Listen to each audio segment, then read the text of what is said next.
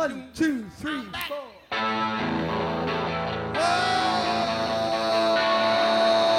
yeah. All right.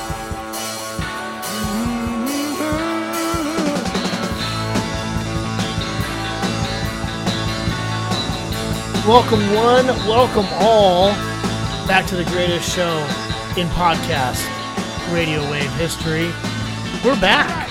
It's been a long time, and we've missed you as much as you missed us. Dave Richardson, welcome back to the show, and we are ready to kick it off for another fantastic year. Dave, we've been away for quite some time. As we've approached the football season, there's no better way to kick it off than starting with a Northwest Sports Fix season preview of your college football season. It is so good to be back. Yeah, Kurt, it feels like it's been a long time. I'll be honest, it feels like it's been years since football has been here. I think of the season, they kind of ended on a thump for our Seahawks and the Cougs as well, and that just made for a long and very not fun off season. But last year, I feel like the Cougs grew up in a big way. During that, I think maybe it was a 7 or 8 game win stretch we had there in the middle? It felt like, we became a good football team for what felt like almost the first time in my fanhood. And so it's making me excited for this season, for Luke Falk's senior year. I'm cautiously optimistic. When you're a Coug fan, you can never be fully optimistic. But it feels like the coaches another year, in the system, they've got some really good seniors. So cautiously optimistic because we've got to get past week 1. We have to, our own personal Everest seems to be the FCS schools, for whatever reason it is, have had our number. And I hate that this is the narrative when you talk about all the Pac-12 schools in their week 1 games is, can the Cougs actually beat an FCS team? And even when we were bad, Kurt, even when we were a terrible team, we would still beat good FCS teams. And so I don't know what's been going on. Dave, what are you thinking? How are you feeling week 1? The spread is 21, or the Cougs are 21-point favorites, 21-point favorites. It feels like a trap. Yeah, I'm taking how can you not take Montana State? I mean, is there anything in the last few years that would sway you to say, no, Cougs are going to put them away? I don't see it. It's going to be tough. I know you were at this game. You were working it. You were probably on the sidelines the last time we played Montana State in Pullman. Yep. What was that? 2000? What are we looking at? 10? 2000 and I think that was the 2010 and 11 season. So we won 2 games that year. Yeah, it was a bad year. And I remember thinking, we are going to lose to Montana State, and we will not win another game this year, and we will match the Huskies' winless record.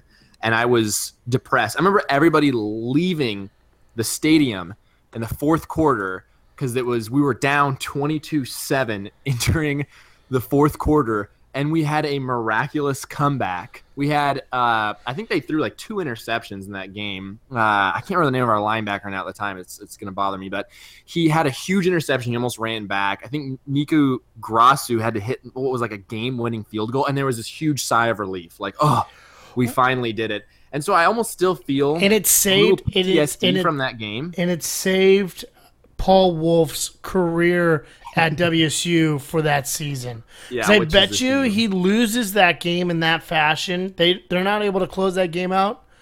Paul Wolf is gone a lot sooner. We probably don't have Mike Leach. Yeah. I mean, the way that program was, the situation that they were in at that point, you go into a game starting off the season with a little bit of hope, 2010 to 11, the 2010 season, that was essentially the 3rd year into the program, and you were hoping to see some significant changes moving forward after really what was 2 god-awful, drudging seasons of 2008-2009. Paul Wolf comes out and is down to Montana State going into the fourth quarter. I think it was written on the wall. That was it. It might have been even a mid. It would have been that would have sent that team into even more of a tailspin than it already was. And with a loss to an FCS school, I'm telling you, Paul Wolf would have been out of there much sooner. We probably wouldn't have Mike Leach. This is a pop quiz, and I don't expect you to remember this essentially because those years were all so bad. It's kind of a blur on what happened which year. I just looked it up though. We won 2 games that year. We beat Montana State 23-22, inched it out, and we won. I'll give you a hint. We won a Pac-12 game, our first Pac-12 game, I think in the Paul Wolf era that year. Do you know who we beat? Was that not Oregon State? You're right. You got it. Was it? It was at there was, and that was that Connor Holliday's breakout game? Was that his splash game? He came out. No, I think it was just. I remember seeing Jeff Toole lead the fight song at the end of the game on TV. So that wasn't we were by that point we were past the Jeff Toole and who was the other quarterback? Not the Marshall Lobo stuff. Well, that was previous. Lopina? Yeah, Lopina, Kevin Lopina.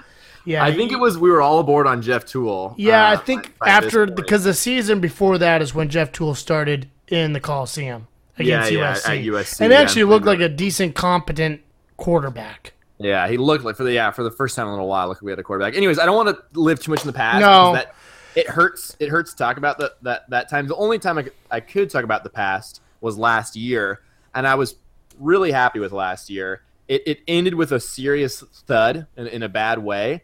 But personally, I can't. It almost feels like, not to discredit Montana State, but it almost feels impossible to lose to an FCS school 3 years in a row when you're a good Pac-12 team. Okay, I maybe if we were the Cougs of old, that's maybe a little more scary, maybe a little more feasible. But 3 years in a row feels completely unbelievable. And Eastern and Portland State those years were very good in their division. They were very good in the Big Sky. They were very good. Not be good this year. They were very good. They're not a good Big Sky team. They just aren't.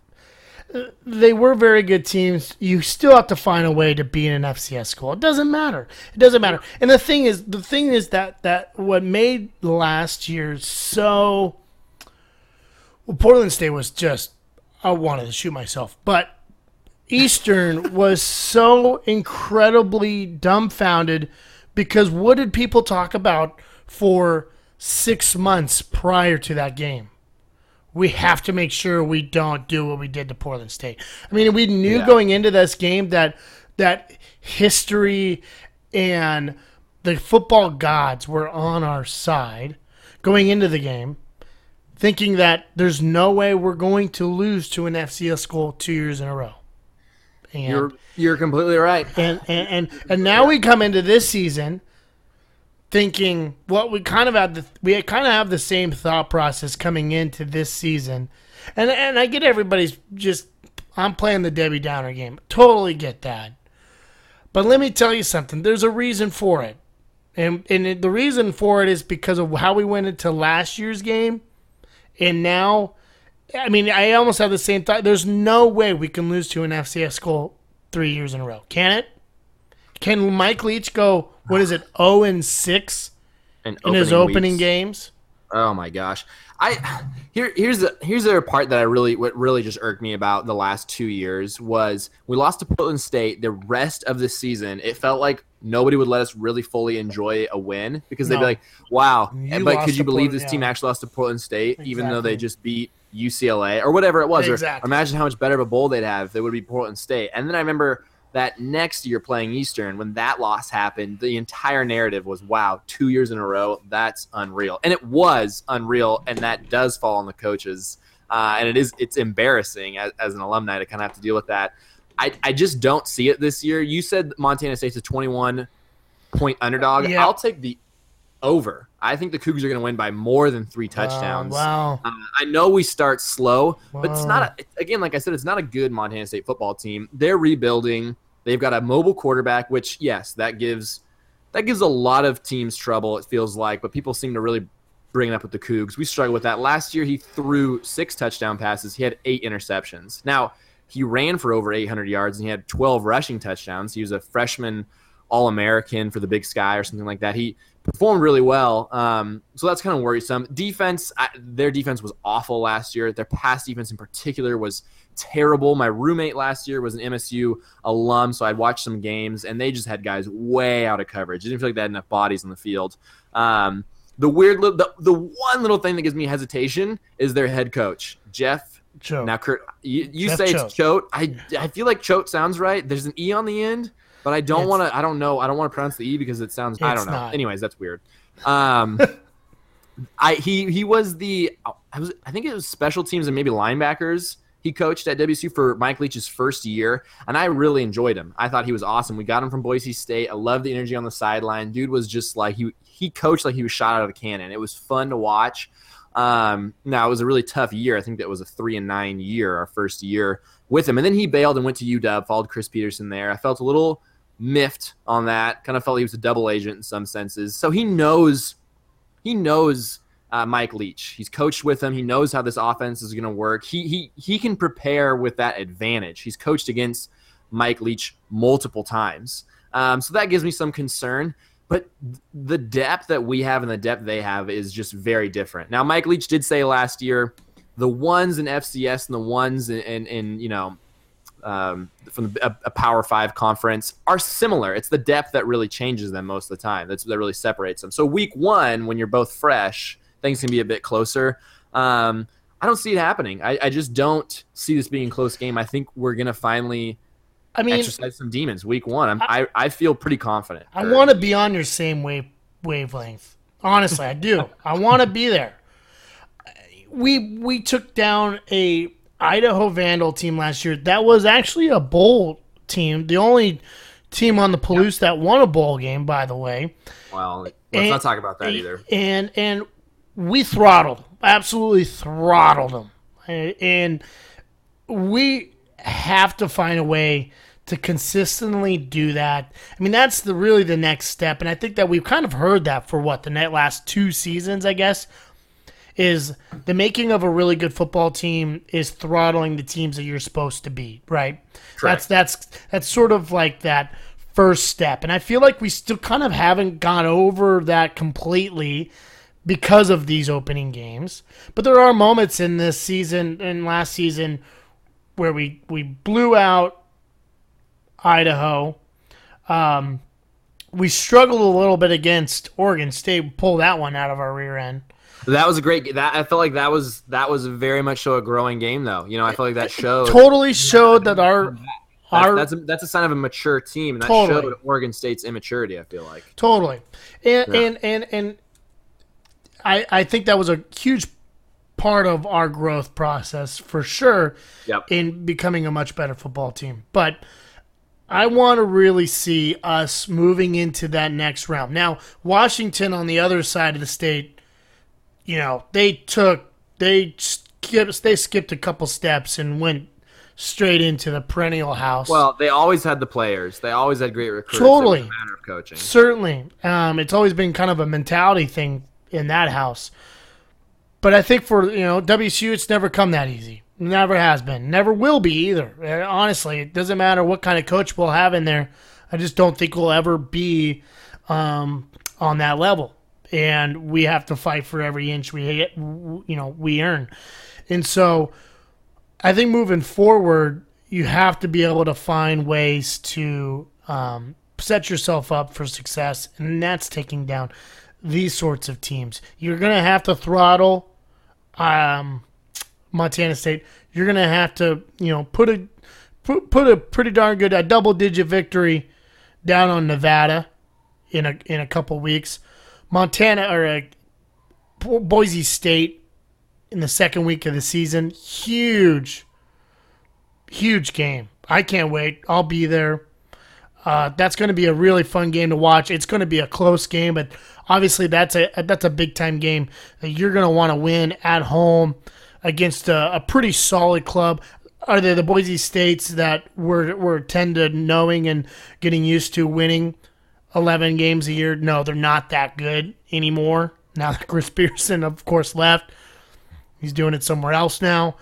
So they still have a very good coach though down there. No, they've got they certainly do a quarterback that should be wearing the crimson and gray. And I think, well, you know what? I like our guy, and I kind of like our guys coming up in the ranks anyway. So you're a huge Connor Neville fan, aren't you? If you don't want to be here, here there's the door. Get the F out of here. So I mean, that's just kind of the way this start of this season needs to start. Yeah. For us to really set the groundwork. Yeah. What is it, Kurt, that causes a football team to be sluggish in the beginning? Because at this point, Texas Tech fans kind of warned us a little bit when Mike Leach got hired. Everyone down there loves him, but what I read a lot was he's awesome. He's going to win you some games you definitely shouldn't, but maddeningly, he'll always lose you one game that you absolutely should not. I mean, this isn't just go back to just WSU. If you look at Texas Tech's time, there's some inexplicable losses too. You'd see when they had really good teams.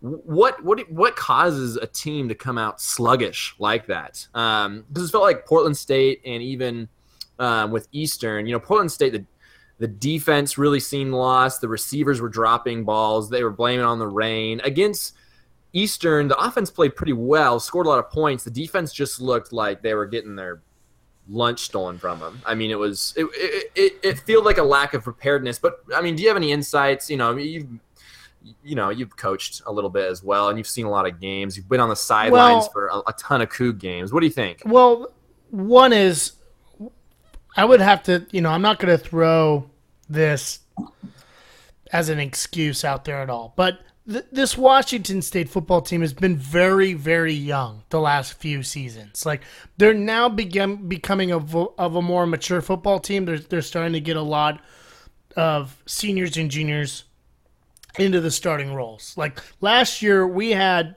freshmen spread out through entire starting sides on both sides of the ball. So I think, one, you're having a bunch of high school athletes really being thrown into a new environment. And when you have that many in there at one time, you're really going to see some inconsistent play and some sort of deer in headlights. It's just part of it. It's part of the growth process a little bit. Second thing is a little bit has to be on the offense as well. I think Washington State should have put 60 on Eastern last year, even though they did pound it pretty good at them. But the problem is with this offense is it's so much about timing and understanding where somebody is on any given play. A lot of teams that rely on tough defense, really, stout defense and running the football, and consistently running the football, they have an opportunity to really just kind of pound the rock and play the control game and really get settled into the game, right? Whereas Washington State, they're going to come out firing. They're going to come throwing the ball all around the field. And when every season when Luke Falk has somebody else to deal with at the wideout position, he's still trying to feel them out in game speed, because game speed is completely different than anything that you'll practice in. Like, it's sure. Night and day. So guys might not be in the exact spot that they would be in practice as they would be in the game. They might be 5 yards further downfield, or they might have made that cut a little bit sharper and a little bit sooner, and they made that in route, and you might throw the ball behind them a little bit. Because when you're in a game, that adrenaline's running so high that things get cranking.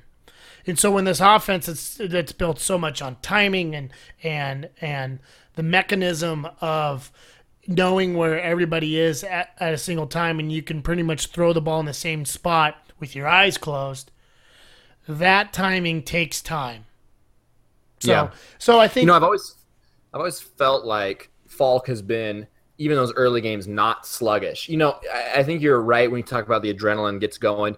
You kind of just see guys making dumb mental mistakes, false starts, and there seems to just be people get a little bit of, happy feet, I guess. But Falk has always seemed really calm, even in those games that we've lost. I feel like he's been pretty spot on with that. For some reason, though, that common presence hasn't always maybe fallen over to the rest of the offensive players during those losses. 2 years ago against Portland State, unfortunately, when you're in September, the first week of September, ideally you shouldn't be starting your season in 42-degree weather and pissing down rain. Yeah. No excuse. And for Portland State had to play in it too. 100%.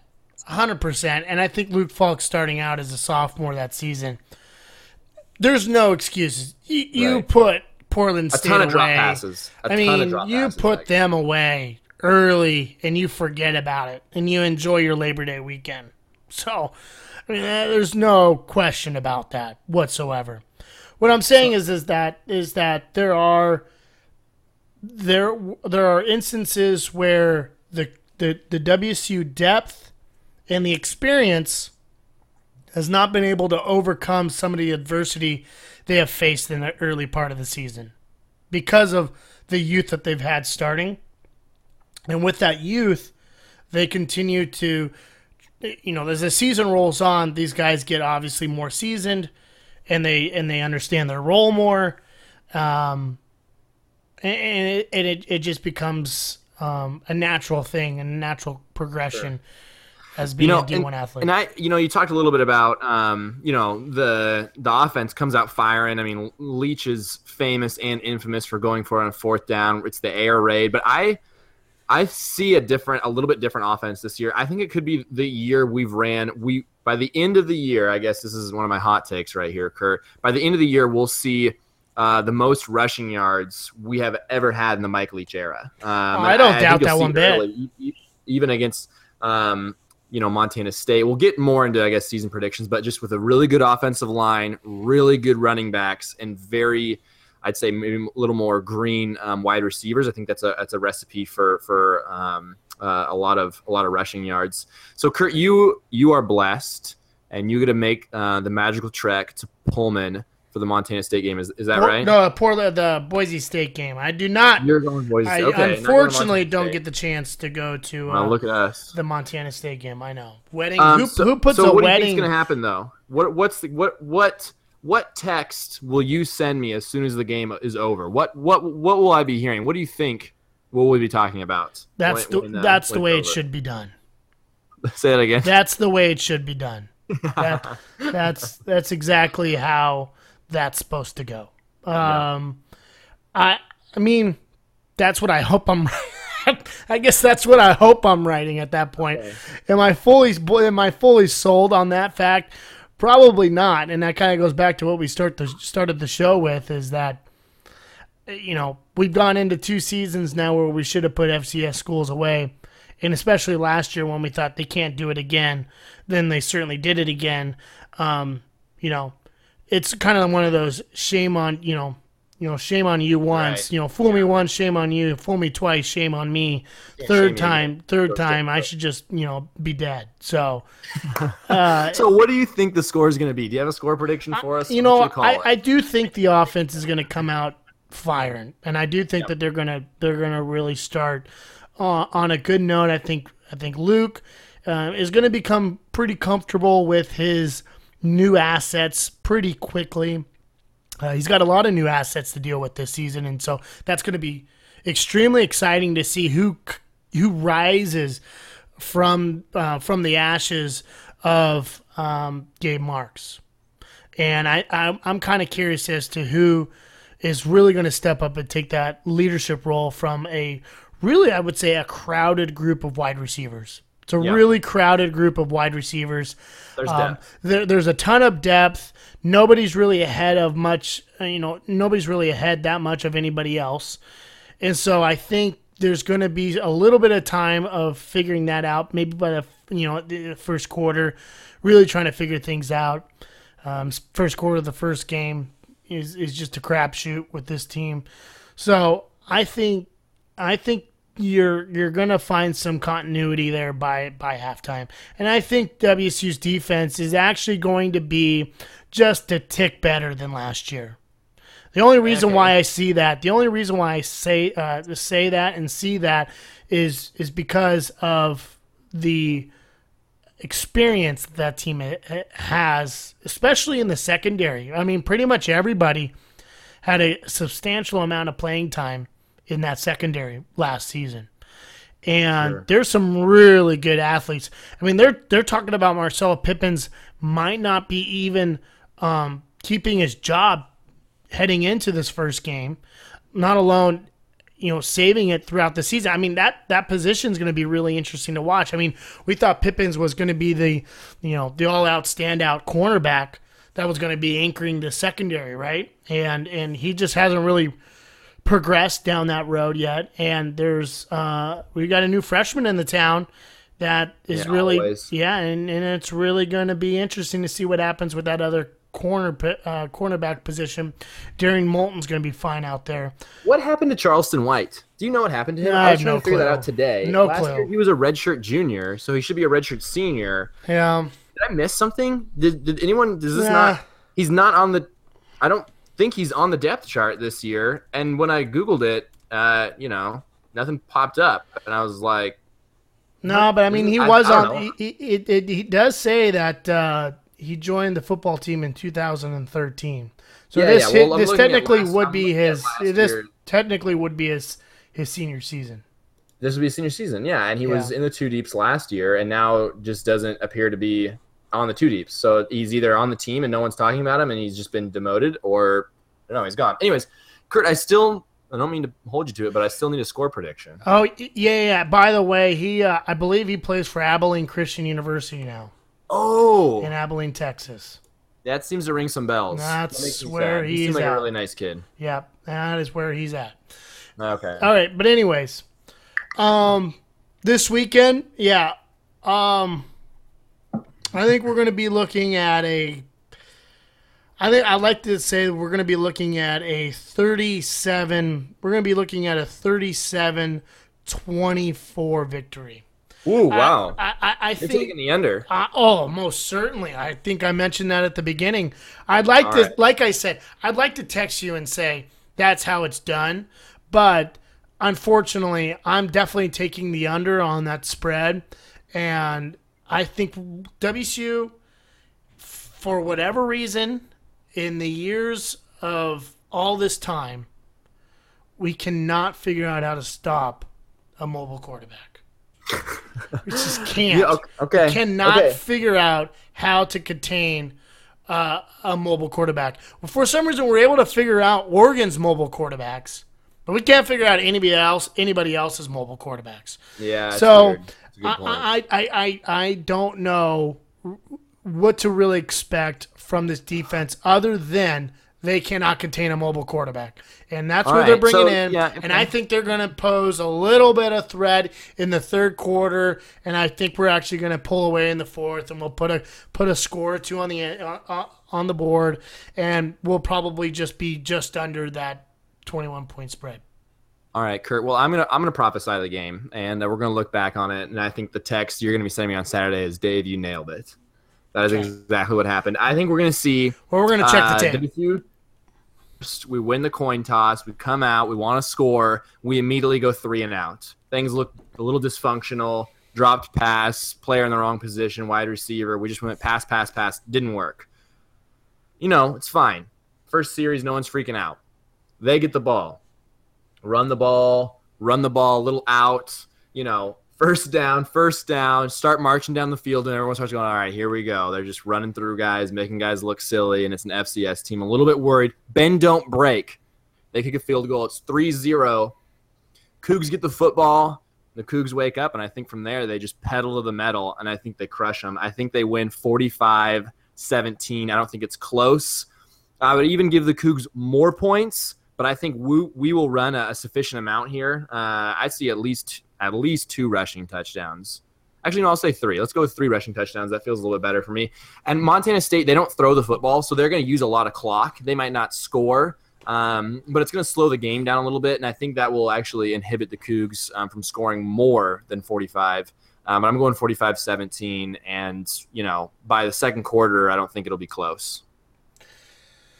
Well, I hope you text me, I told you so. I hope you do, honestly. I pray to God that you're going to You're going to be sending me that text when I'm going to be sitting there lonely by myself at my girlfriend's friend's wedding. So Yeah, that's brutal. Wedding season. it's just and you football got season line up way too much. And I just- feel like we need like a public service it's Labor announcement. Day weekend. I mean, come on. It's a perfect weekend for me to get over there and watch a football game. It's a very popular wedding weekend. It feels a little selfish. I know a lot of weddings going on this weekend as well. It's it's a beautiful thing. It's a big deal. It can be really fun if it's a destination. I mean, that's your Labor Day. It's awesome, right? You're gonna fly to Texas or whatever for a wedding. That's great. But in some sense, it's kind of like, you're kind of taking a 3-day weekend from everyone, and you're also taking away, opening weekend of college football. It feels like a little, a double whammy. Yeah. It's, So Kurt, that's tough. Doesn't make me very sacrifice happy. for your girlfriend. Priorities, I guess. it doesn't make me very happy. So, Shout out to Rachel. Yeah. Okay, so I want to talk about breakout players for this season on offense and defense. Hey, Who maybe we'll see against Montana State show up early, and who we'll look back on and say, all right, their role was important for this season's success, and someone we'd say, well, I didn't really see that coming. When I looked at the two deeps, I wasn't like, oh, this name's going to pop out. But you got to know there's been some attrition. We've lost some players on the defensive line, wide receivers, obviously. Shalom Luwani's gone. There's a lot of new spots to fill. Who are you feeling good about on offense? Who might be a breakout candidate for you to turn some heads this year? Well, I don't know if it's going to be necessarily a break. I mean, I guess you could say it's a breakout season, but I thought he broke out.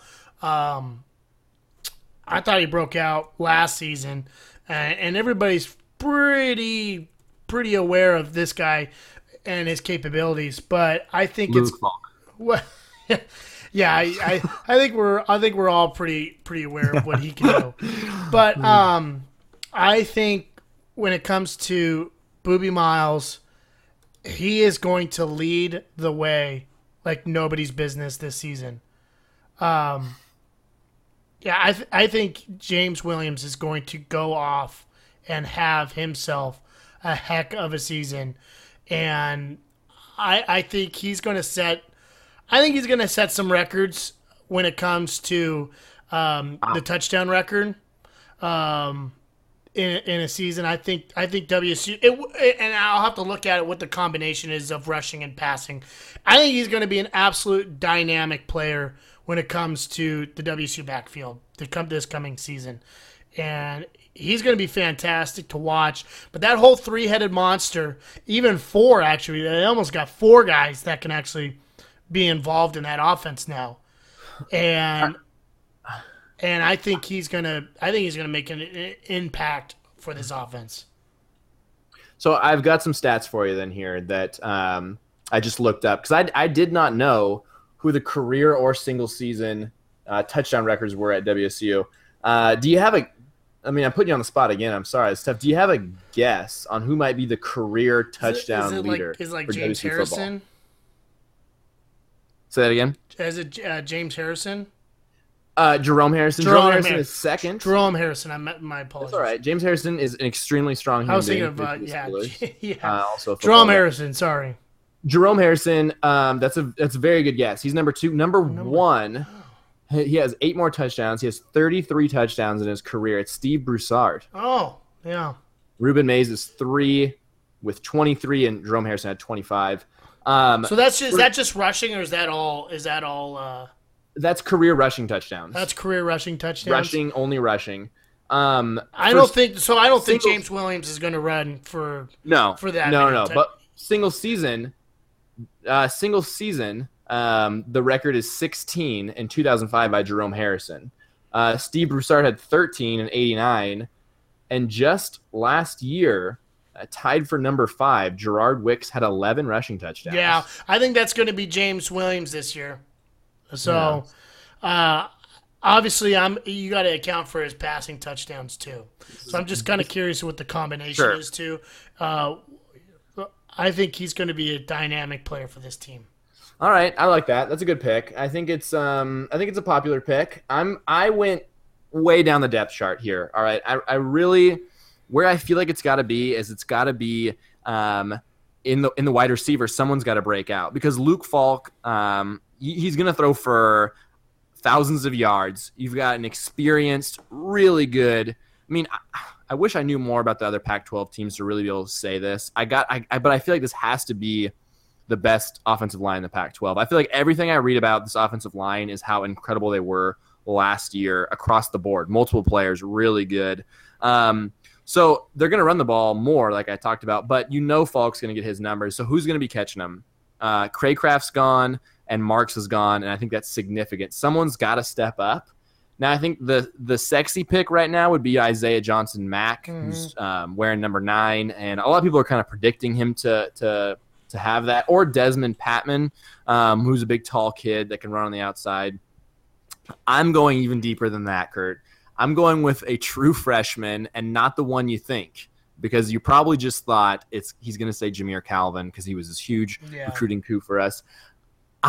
Every time I watch highlights of him, I just love this kid. I can't get enough of it.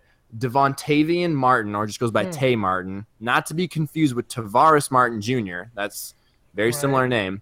The dude is tall. The highlights of him playing basketball are ridiculous. I mean, the guy just jumps out of his own gym shoes and just yams on people. And the highlights I see of him, he can jump so freaking high. He like Randy Moss people in practice. He just jumps over them and cradles the ball up above their head and then runs away with it. Someone on the receiving side has got to step up, and I think that might be my guy. So it's a deep pick. I know I might be setting myself up for not that much success because there's a lot of receivers and there's some a little more experienced that can do it. But if he makes a name for himself, then you're good. Yeah, that's right. So on defense, is there anyone that you feel like maybe could stand out? We've talked about Robert Barber's gone from the nose tackle position. Shalom Luwani's gone. There's a battle at nickel cornerback right now between, I think, what is it? Oh, it's Hunter Dale and Parker Henry or no, it's Robert Preston Henry. I can't remember right now. I have to look at my for what position? The nickel position. Yeah, so you got Robert Taylor and then you have Jalen Thompson right now as Jalen Thompson's strong safety. Yeah, and then free safety you have Robert Taylor, which I guess Robert Taylor, who is a senior right now at this moment, is word coming out of campus. Kirkland Parker. I'm sorry, I just found Hunterdale and Kirkland Parker are battling for nickel. Yeah, exactly. So who are you feeling good about on defense? Who's going to turn some heads? Well, obviously you can't miss one of the best defensive linemen in the conference, and that's Hercules Matov. Yeah, in the nation. Yeah, and probably in the nation, and he is by far the most talented player on that defensive side. But I think I'm going to have to go somewhere else. And I think for that middle linebacker position, I think not only is he going to have one killer year, but really this defense depends on him. And that's going to be Peyton Pelluer. I mean, he has to have a critical season of manning this defense, making sure they're in the right position to be successful on the field, and I don't think he gets enough credit for how he's a darn good middle linebacker. Sure, yeah. And I think he's going to be, by the end of this season, I think he can potentially be in talks of being one of the honorable mention Pac-12 teams by the end of this season, in a field that has a lot of good middle linebackers. So I think, but as a redshirt senior in his final year, he has a ton of experience under his belt. He has the lineage of Cougs and college football. I think he's going to have a standout season. Not only do I think he's going to have a standout season, we need him to have a good standout season, because if the Washington State Cougars want to move forward in contention for a Pac-12 championship, this defense, it's going to be on the defense. It's going to be on whether we can slow down somebody and keep this team in the game. Sure. Okay. I feel like Okay, so last year, actually, I'm looking this up. Pac-12 All-Conference honorable mention. Peyton Pelluer was on it last year. Yeah, well then we're gonna bump it up. Then he's got to be on the second team. He's got to be at least a second team. I guess so. I mean, it's going to be really hard to beat out Azim Victor at Washington. I mean, that's going to be really difficult to beat out. And if he does that, then our defense is going to be freaking solid this year. If that's the case. Let's see. Okay, so. Obviously, solid pick. That's fine. I don't know if I consider him really breakout because he's already a pretty good guy. I'm going defensive line. Mm-hmm. Defensive line depth is shallow. There's a lot of talk like they're going to get pushed around. They're smaller. They didn't. For all the talk of Joe Salavea being this incredible recruiter, nobody has called him out in the last 2 years. Us not landing a nose tackle and recruiting, and now it's coming to bite us. And it kind of is like, I love Joe Salavea. It hurt when he left for Oregon. We have to call it as it is. How could he not recruit, a vital position of defensive line for 2 years? Now we have to go to the junior college ranks, I feel like, in the next year to make up for it. The guy we have right now, Daniel Ekwale, is very good and solid, but if he's injured, we're really in trouble. Yeah. The guy next to him that's going to be playing a lot of snaps that was kind of an afterthought, I think, in the recruiting world a little bit, hasn't really been talked about that much, is Garrett McBroom. I think Garrett McBroom is going to have to play very solid defense. I think he will. I see the teams that worry me a lot this year that we're going to go against are the teams that have very good running backs and that are good at rushing the football. That's what scares me about Oregon this year with Royce Freeman. I feel like we have some good pass rushers, and that's going to be really vital on passing downs to be able to be effective there, because on running downs I feel a little worried.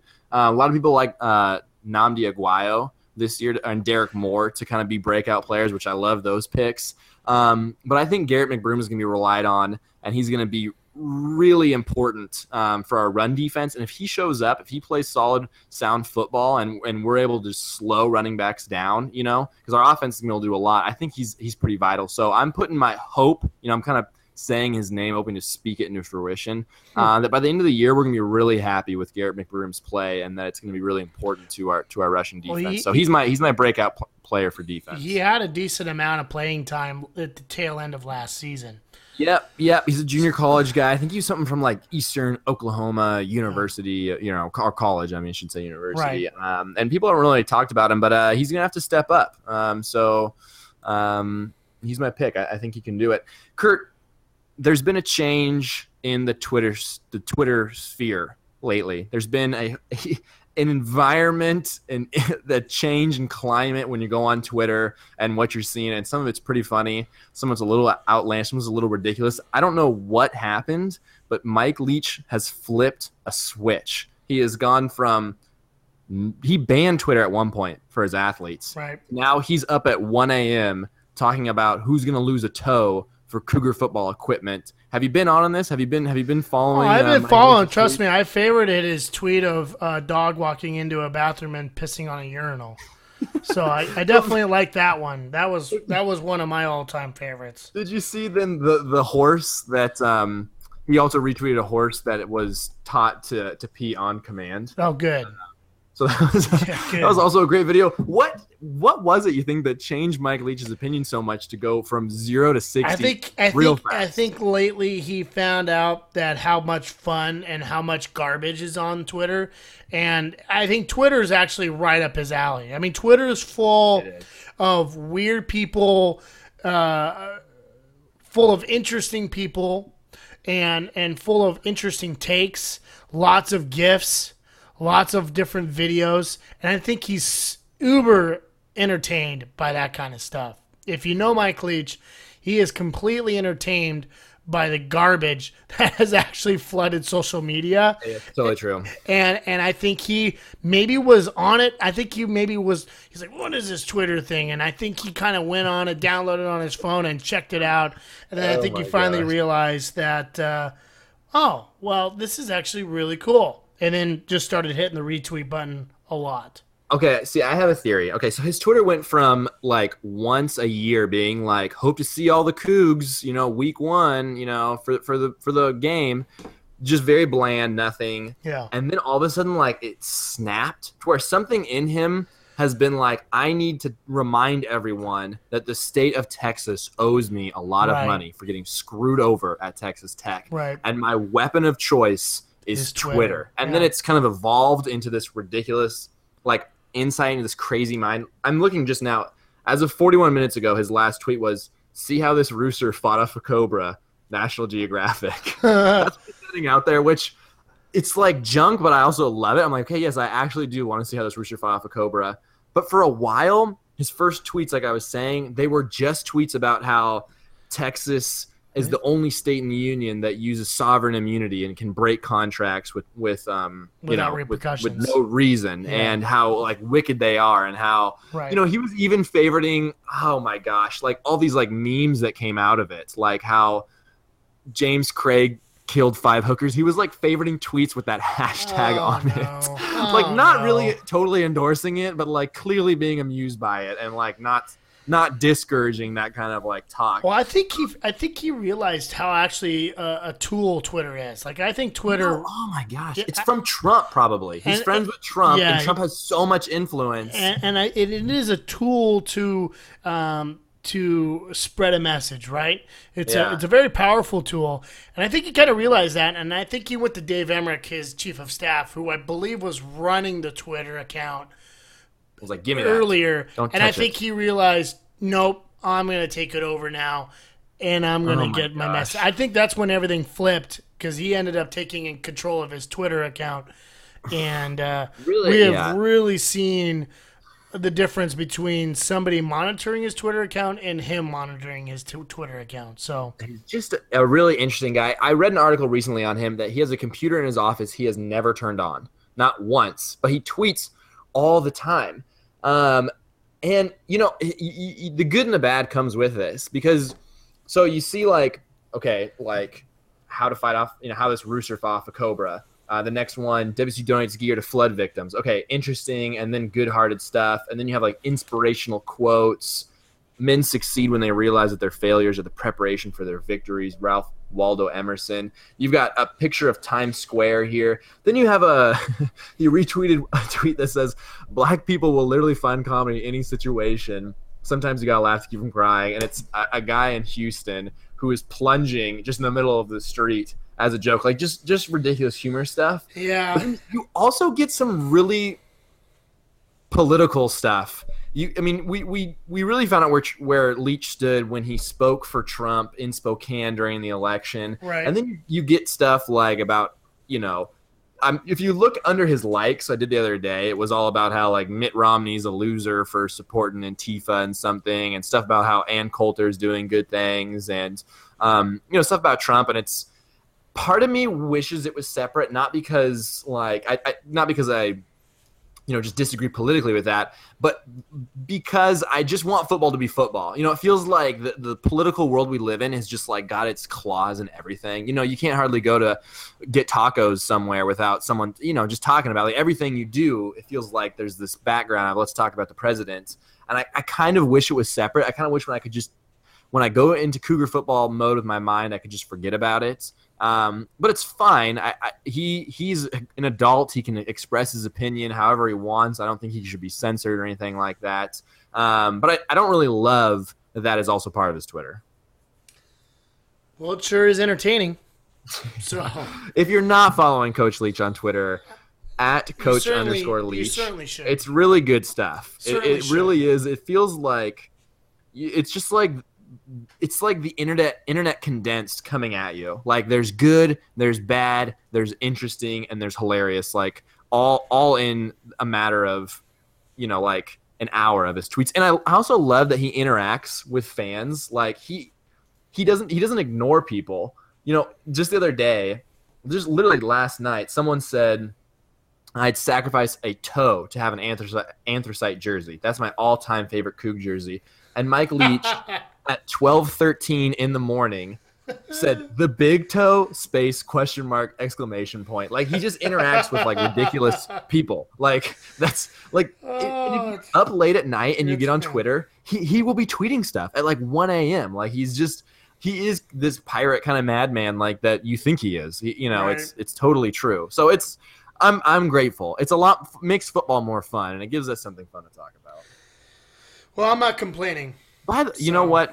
This wasn't on the outline. I don't mean to just throw us sideways a little bit. But speaking of anthracite jerseys, we're still in preseason mode, so we can talk about this.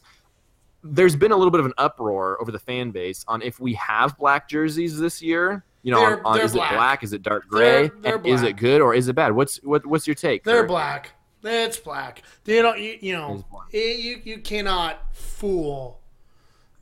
I mean, there's. Do you like the jerseys? Do you like the new jerseys overall that Nike unveiled months ago? They're good. They're fine. Good. That's how I felt. My favorite ones are the icy whites. So it doesn't really matter to me. The icy whites are by far the best ones out there. So those are clean. Clean. So I'm not super. I don't know. You're never gonna find agreement on fans on jerseys. You never will. It's such a bias, and everyone's opinion is different, and that's fine. Right. There seems to be though a real kickback between a lot of Coug fans, and admittedly I'm one of them, that is anti-black jersey. I really think if everybody has black jerseys, black is not necessarily in the color scheme. And white gets away with it because white has been a standard, away jersey. Like that's just been, you have to have some distinguish between your away and your home jersey. So it's not. I don't get it. I see tweets like, "Oh yes, I've been dying for the all black jerseys. Oh, it looks so cool." I don't want to do it because I don't want to be part of everybody else. Yeah, I can't. Yeah, that's how I feel too. I mean, it's like if everybody has these black, intimidating jerseys, then it's not cool. It's not even our colors. It's no one's colors. Everyone claims them, and it's not like super. I don't know. It's I guess more for the fans. I don't feel like it's overly intimidating things. Other teams shaking their boots. Now we got black jerseys, and I like teams that don't really waver on their jersey. I mean, how can you not love like the classic football jerseys? Like, right. Michigan's kind of messing with theirs right now, which is a little weird. They're going yellow. Notre Dame's is like a classic. Like even the Oakland Raiders, like don't really, try and mess things up. And I kind of like aspire towards that. Like I want the Cougs to be, crimson and gray. Like that's who we are. We're not going to stray from the brand. We're going to rock and roll. The jerseys look good. They look good. It's it's not a bad looking jersey, but it's a boring jersey. For the amount of money we're paying, it's good because you don't get an ugly jersey when you experiment. We're not going Maryland Under Armour status. But someone said, it feels like a kind of a mailed in, sort of a creative attempt by Nike. And I have to agree. I'm not really I'm not really loving these jerseys, feeling we got to buy them. When we have the next jersey upgrade, I'll be ready for it. I'll be fine letting these ones go. And Dave, there's only going to be one. There's going to be one game where those jerseys are going to come out this season. Yeah. Which game is that? And I'm going to put my money on that Dad's Weekend Stanford game. Okay, sure, that's not bad. I think that's the weekend where we see those anthracites come out. I saw another picture of them in the sun. And they looked a lot lighter. They didn't look black, but the other pictures look black. It just feels like it's a wild card right now. We don't really know. We'll wait and see. We'll wait. Yeah, I guess the jury's still out, but they're black. Speaking of, the schedule and the Stanford game, I would love to go week by week with you and give our season prediction on if it's going to be a win or it's going to be a loss, and then have our our final win-loss total. Do you have a little bit of just like an opening statement preview on how you think this team is going to perform overall? And then we both have MSU as a win, so we'll jump into Boise State after I maybe hear your just initial thoughts. That's all right. I think I talked a little bit about that at the start, but I think this is going to be a pretty similar team to what we saw last year. I mean, honestly, I think it's a better team than last year. What's that? Maybe that's a better question. Do you think it's a better team than last year? No, I don't. I think the defense maybe be a tick better, but I also think one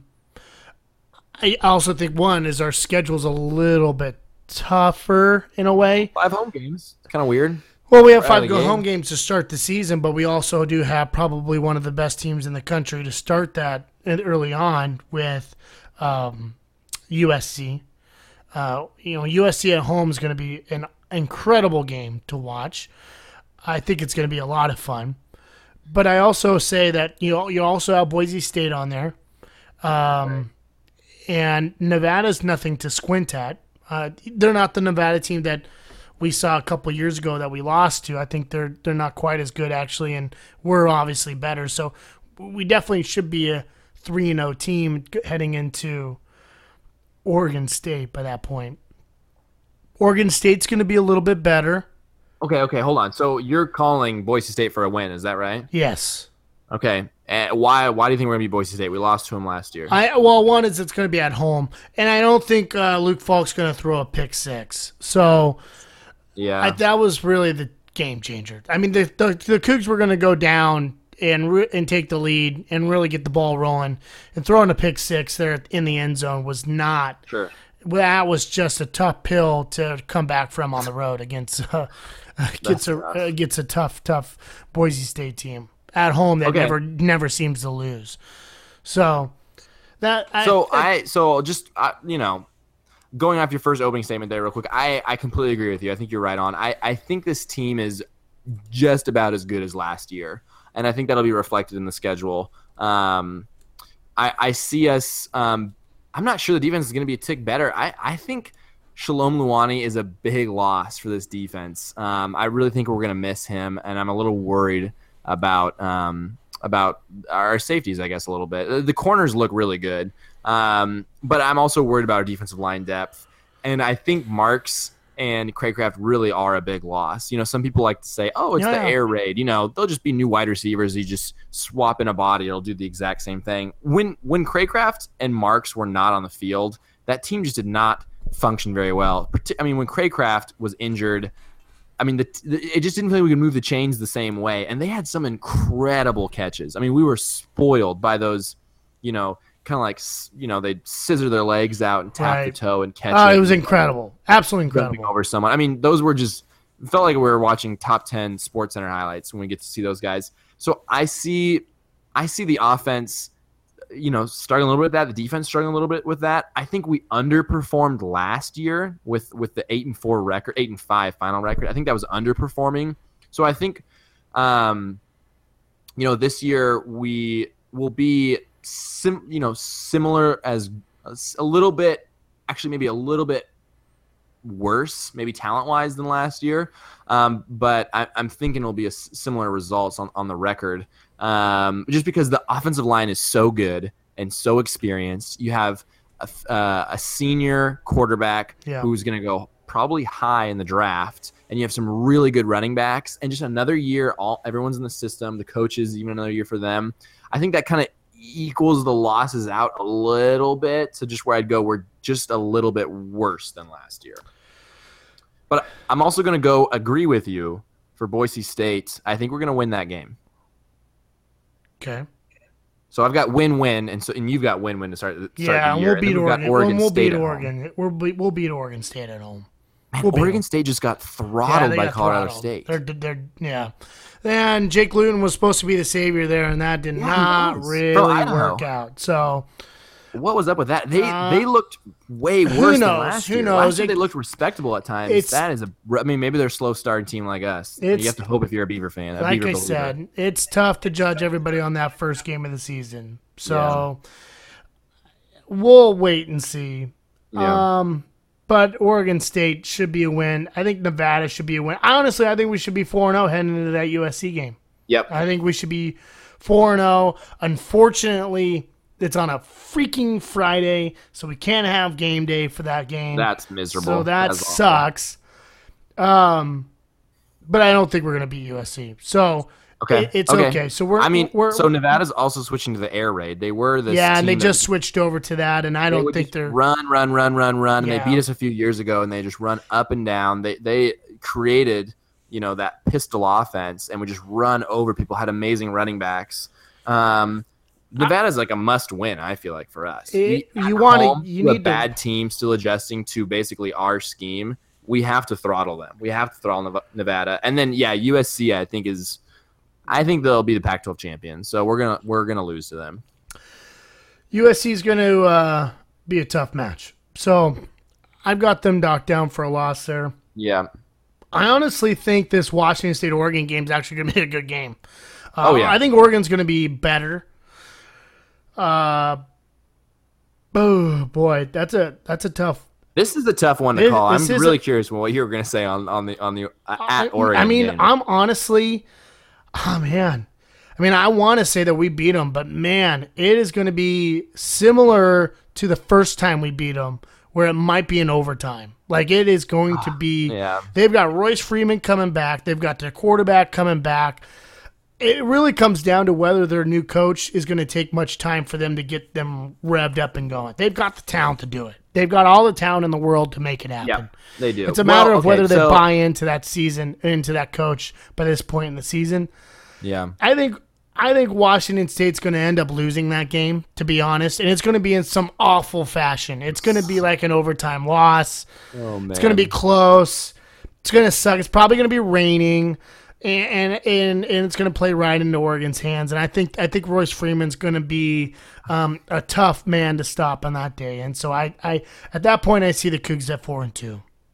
Okay, if you were to take away these teams' names, okay, I don't know this team is Oregon. I just know about the players. You just told me about the players and the coaching change and who they've hired, and I didn't know about Washington State. I didn't know the name, didn't know the coaches, just knew about the players and their experience. On paper, I'd be like, oh, the team that's going to wear crimson and gray would win that game every time because they've got more talent, more experience. They beat them last year. They had a better record last year. This other team seemed to be a little more volatile last year. They had a lot of losses. They went through a coaching change. Easy pick, WSU, moving on. I committed my stupid self to going to this game and even betting on this game that if we lose, I'm going to wear duck gear out of the stadium, which I don't know why. It just makes me feel 100 times worse because of that bet. Yeah, it's brutal. I've got this marked down as a loss. There's just something about Oregon and Oregon's those plucky ducks just somehow will flip it around quickly, and the Cougs are they haunt me with losses that shouldn't really happen, and this feels like it in a hostile environment in Eugene. Royce Freeman, as much as I hate on the Ducks at times, is a phenomenal running back. If you like watching football, if you like watching offensive football, that guy is a load. I mean, he is NFL talent. I think he can do it all. And Willie Taggart is a good coach. I think they will struggle quite a bit this year, actually, in the Pac-12. Just a coaching change does take at least till year 2 before things really seem to coalesce. I think you're going to see the first year is always tough. Doesn't matter if the talent's there anyways. Their defense is not very good. They have Troy Dye and nobody else. There's something I just feel like, Royce Freeman's going to run all over us, and we're just going to do something we shouldn't, and we're going to lose that game. So I've got us losing at Oregon and me crying in the rain, having to wear duck gear on the way out. That's my prediction for that one. The nice thing, though, Dave, is that history is on your side, and Washington State and Mike Leach has played one of the toughest against Oregon since he's been here. I mean, and we deserve it. I feel like we deserve it. Every game that Mike Leach has played in against Oregon, he has been in it every time. And Washington State always finds a way to play tough, and Mike Leach always finds a way to play tough against them. And so it's going to be close. I think it's going to be close. It's on the road. I feel like it shouldn't be, but it will shouldn't be. But it's going to be. We're the ones who have built years into our coaching staff and into these recruits and into being good. And the Ducks just, they have a less talent they have had in many years, still talented, and they have a new coaching staff. They deserve to go through the growing pains. That's just how they're supposed to work. But there's something that just feels like they're about to cheat the system on this game. But how are you feeling at Cal? People are saying they're going to be the worst team in the Pac-12 North, that it's totally bear cupboard. So what do you think? I think we're playing that game at Cal. Yeah, we're going to blow them out. So I think we're going to do the similar thing that we did to them last year. We just got to make sure everybody gets in and out of there. Wilcox is a great coach. Yep.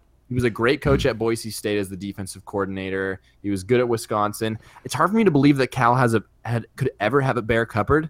There's so many recruits that come out of the Bay Area. Right. So many famous Coug recruits, and all over the nation people want to recruit the Bay Area, and it's literally their backyard. I don't know how you couldn't – I don't know enough about Cal. I wish I could talk more on it, but how do you really have a bear cupboard? So I'm not sure I really believe it. They've got to have some talent there somewhere, but I don't see them being good. They were bad last year. New coach, they're going to be bad this year. Okay, so then we play Colorado at home. the next year. Yeah, And so I think that's going to be year. I think it's going to be a great game, and I think actually Washington State's going to pull it out. I don't think Colorado really has the. They've lost a ton of guys. They lost a ton their of defensive seniors. coordinator to Oregon. The whole defense is gone. So They've got Philip Bobo though, if I'm not mistaken, that running back who punished us. I mean they last do year. have the quarterback back and they do have the running back back. No, Sifa Lufau's gone. No, but they have the Montez yes. guy. And he was very, very good. He was pretty good. Very good, I thought. And he had for being plenty of playing like a redshirt time. freshman. He threw for like 300 and then ran for another 100 against Oregon. Oregon's a bad defense last year, but still. It's still it's a Pac-12 game. You're doing that as a young kid. That's pretty awesome. Kurt, we're step for step right now. I'm really enjoying the synergy. Yeah. I've got that as a win as well. I think we get a little revenge on them. I think they did take a big step back this year, and being at home, I feel even better about it. So I think we're going to beat Colorado. But they've got good coaches. They lost their D coordinator, like I said, but they'll be sound. I don't think it'll be an easy win, but I see it being like Arizona State last year, like a 37-32 game. And speaking of Arizona State, that was Arizona State last year. Arizona last year was pretty bad, and then we played them. They're going to be bad again. They don't have a quarterback situation figured out there still. They don't. They've got like Dawkins guy. Yeah, that they seems still really don't. Athletic, They still don't have that figured out, and we're going to blow them out. I think we're going to blow them out. They don't have a defense. They don't. They don't have a defense. They don't have a quarterback. That's a recipe for disaster. And by that point in the season, hopefully not hopefully, but there could be a chance that they've figured things out by that point in the season. So they could be a better team. But I still think Washington. Arizona, oddly enough, played UW in overtime last year. I don't know if that was UW playing way beneath themselves or Arizona actually playing their potential for once. So they have that ability, I think, to stay in there and surprise some people. Rich Rod, he was seen as a really great hire at first. Things have kind of faltered. I still like him. I still think he's kind of got that. Still think he's got a good offensive mind and can turn that around. And that hopefully swagger. he can turn that around. I don't hate it. I'm not a hater on Arizona by any means, Yeah. but I also see that as a win. So we're got the same record here. Maybe these last 3 games will separate us. We play Stanford at home for Dad's weekend. Well, but you're thinking we'll wear those black jerseys where we typically play like we're covered in concrete when we wear all dark jerseys. Well, so Stanford's picked to finish ahead of us this year, Curtis. What do you think? We throttled them last year. Now we're playing them at home. Dave, I'm going to cut right to the chase here. I'm going to cut the corner here. Brass tacks. Well, I'm going to cut the corner. We're losing the last 3 games of the season. Oh, my God. We're losing the last 3 games of the season. So I'm just going to cut right to the chase. Stanford's going to be much better. We're going to have a difficult time with them. Luckily, it's at home, but I think Stanford is going to be much better this year. They flipping rolled Rice the other day. They've got some big-time weapons back. They have their quarterback back. I think they've got some depth back at the offensive line. They're going to be rolling. Utah, great team, good team, a good team, well-coached team. I would say a well-coached team. For sure. And it's on the road in Utah, and that's going to be tough. And then Mike Leach will never beat Chris Peterson in an Apple Cup, so we're going to lose that one. Well, that's very pessimistic of you. Okay, I think Stanford got it going late last year and had a great season. They were like 10-3. UW and WSU throttled them. They were also missing their corners when we played them last year, but they had Christian McCaffrey. I think we're going to beat them again at home. I really do. I think they're a very sound football team, but they're a very vanilla, boring team to me. And I think they're going to have their hands full with us again this year. They showed no sign of being able to slow us down at all last year with how quickly we were getting the ball out, and our receivers were just, I don't know, I just feel like we went bonkers on them. And I see it happening again. I agree with you the rest of the way. We lose to Utah and we lose to Washington. So you've got the Cougs going 7-5. I've got the Cougs going 8-4. But I've got them winning the bowl game. So I've got them winning the bowl game too. We're due. So you got 1 win over me. I got 1 win over you. And then which round in the NFL draft after that does Luke Falk get drafted in? Falk gets drafted in the 2nd. Ooh. Gosh, Kurt, I wanted to say 2nd, but I feel like we're matching too much up right now. And you know what? Quarterbacks in the air raid have a weird ability to fall. So I'm going to say he gets drafted late 3rd. But talk to the Chiefs about that. They might blow all their flipping draft picks to go get an right. air raid quarterback. You're definitely right. But that's the thing. These guys got to show up, to be able to make you keep drafting. air raid quarterbacks high. But I love Falk. I'm excited to see him in the NFL and root for him. I hope he gets in a good situation where he can have a year under his belt. Yeah, and just be successful. That'd be fun. Yeah. He's got to stay healthy, though. That's right. That's the thing. He's got to stay healthy. 7-5. I'm not mad about it, Kurt. Still a winning season with a winning bowl game. I feel a little better about my prediction, though. I think 8-4, 9-4, finishing the season. So those are your season predictions. So what you're saying is that it's actually not going to come down to the Apple Cup to win the Pac-12 North. Oh gosh, It's going to be coming down to Stanford and Washington. No, I don't think it'll be the Apple Cup that decides that. I could see Stanford still finishing ahead of us, even with us losing to them. Yeah. Just they will just lose less games. That they could just have two. I mean, it wouldn't surprise me. I think they only lost 3 last year. Washington has such a cupcake schedule. It's unbelievable.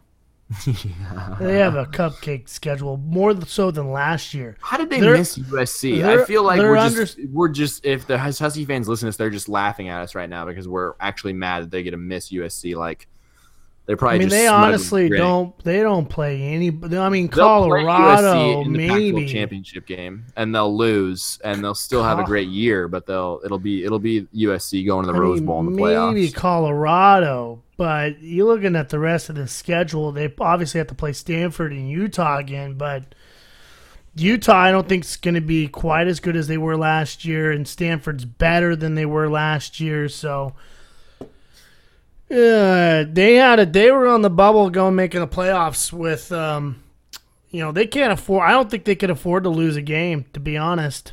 Right. I don't think so. The way UW has an easier schedule, but it is not as good as the team last year. They lost so many players in their secondary, defense, John Ross.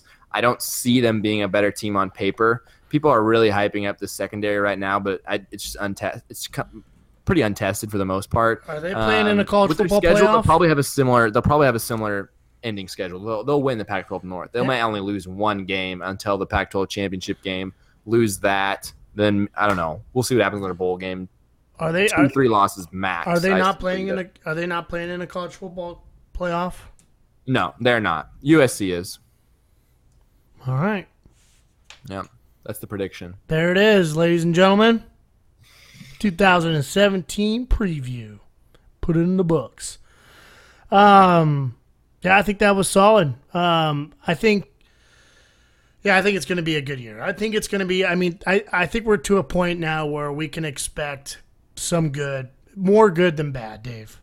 And I think that's a good spot to be at this point. 100. I mean, when you experience what we've experienced, I hate that we're still, some people say it's a loser mentality. It's scars. There's scars. You never remove the scars. It's true, where it's like, we've seen some horrible things, so you're kind of like, well, if they just have a winning record, like, we're going to pop champagne because that's, like, was unfathomable not that long ago.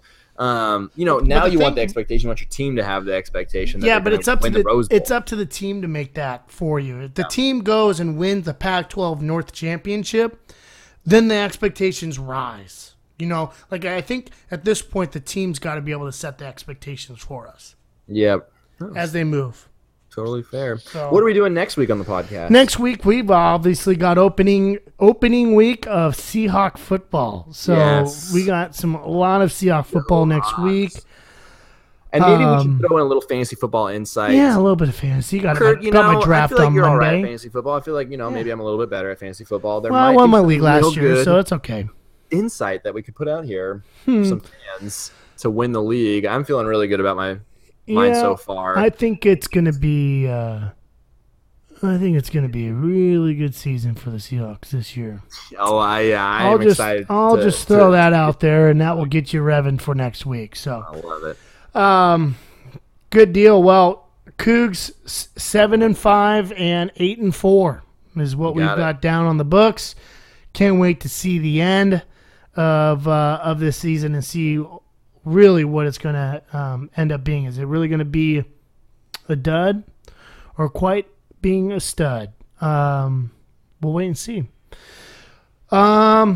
Sweet. Well, we'll sign off here. We'll talk back with everybody next week. A little Seahawks preview And maybe check on the Mariners. How the Mariners make a move? Can they make a move in the wild card? Well, we'll probably pawn that off for next week as well. And, probably not. Maybe. They probably won't. Yeah, probably not. That's good. That's good. Sweet. Well, thanks everybody for joining in. Don't forget to subscribe on iTunes and follow us every single week throughout the football season. Can't wait to have you all. But have a wonderful night. Dave, thanks so much. Appreciate it. And we'll talk to you next week.